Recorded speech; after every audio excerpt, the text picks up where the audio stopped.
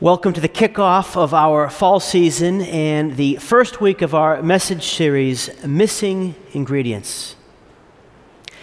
Have you ever tried to cook a meal without an important ingredient? Perhaps you forgot to add the yeast to your grandmother's bread recipe, and instead of a nice loaf, you ended up with a flat, unhappy piece of dough. Or maybe you forgot to pick up the cheese at the grocery store for family pizza night, and instead of a delicious pizza pie, you had some disappointing breadsticks. The truth of the matter is this: missing ingredients are often little things that have big impact on the final product. Over the next several weeks, we want to help you identify and then find some of the ingredients that might be missing from your life.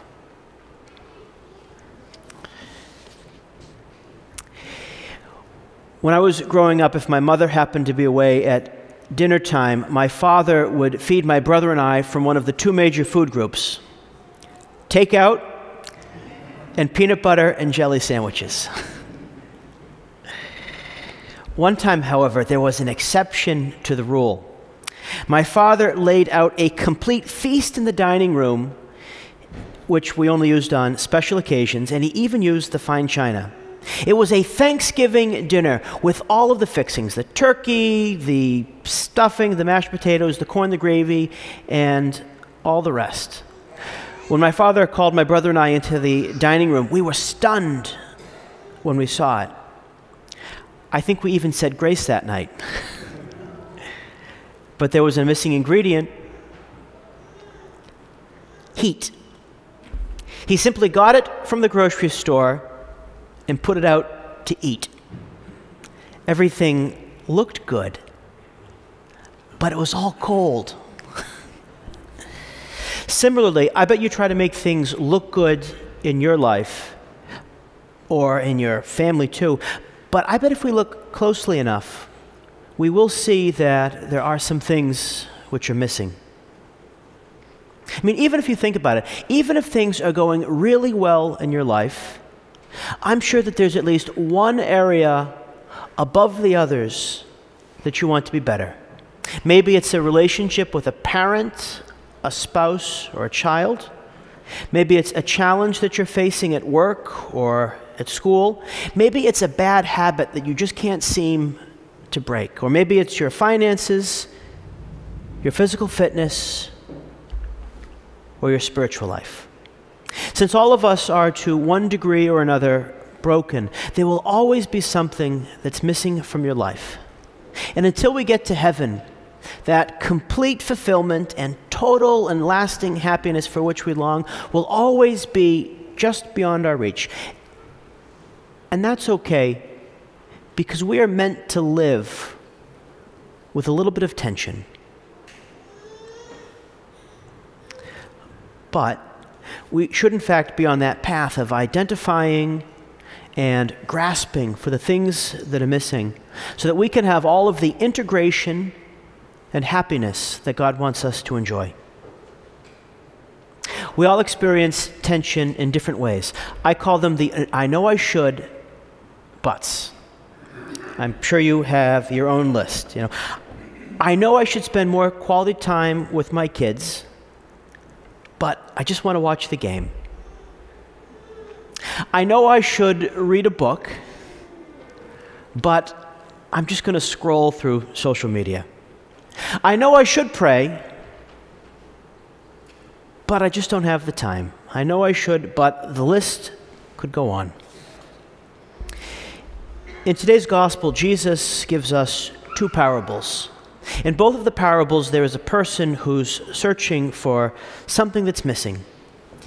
In the first parable, Jesus poses the hypothetical question. He says, "What man among you, having 100 sheep and losing one of them, would not leave the 99 in the desert and go after the lost one until he finds it?"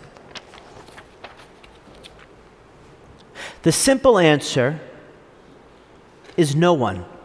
No one in their right mind would leave their entire flock and go in search of the one that happened to go missing, probably because there was something wrong with it.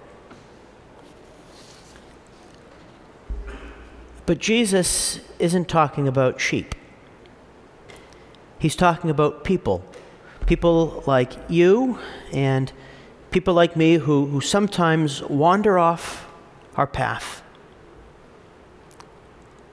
And since to God you are worth the effort to find, it's worth to put in that effort to make the response. So, effort is the key to finding the missing ingredients in your life. And in many cases, effort is the one thing that no one else can do for you. Only you can provide your response to God's grace. Only you can provide your response to God's grace. In the second parable, it's the same idea, except instead of losing a sheep, a woman has lost one of her 10 coins. And when she finds the coin, she does the same thing as the man in the first parable. She calls everyone together to celebrate because she found what was lost. And the joy of finding what's lost in your life is a contagious joy. That's why she's going to find others. And that's why we as a parish are extra glad when anyone is here for the first time or the first time in a long time. And if that happens to be you today, I just want to say we are so glad that you're here. Joy is the consequence of finding what's missing from your life. And when you find something new, be it a new recipe, a diet, a gadget, or something else, you naturally want to tell others about it. If you can remember back to when iPhones were new, there used to be a joke that people would say, "How can you tell that someone has an iPhone?" You don't. They tell you.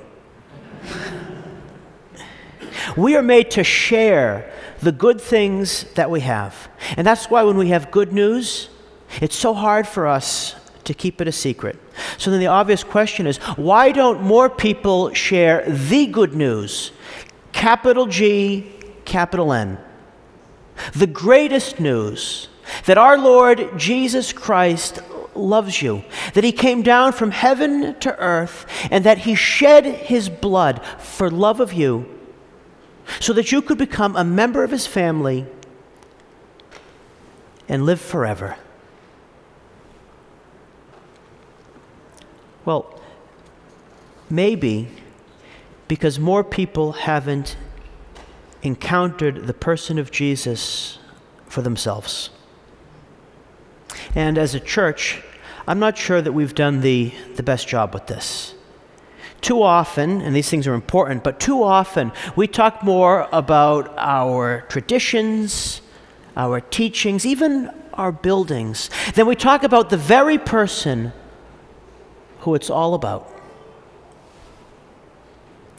And more than we'd like to admit, I'm sure that a lived relationship with Jesus in our daily life is the thing that's the missing ingredient in our life. I know it is for me. How often do I try to solve my problems on my own instead of trying to find a solution with him? And this isn't so much about the big things, which are rare, but it's about the ordinary little things that we could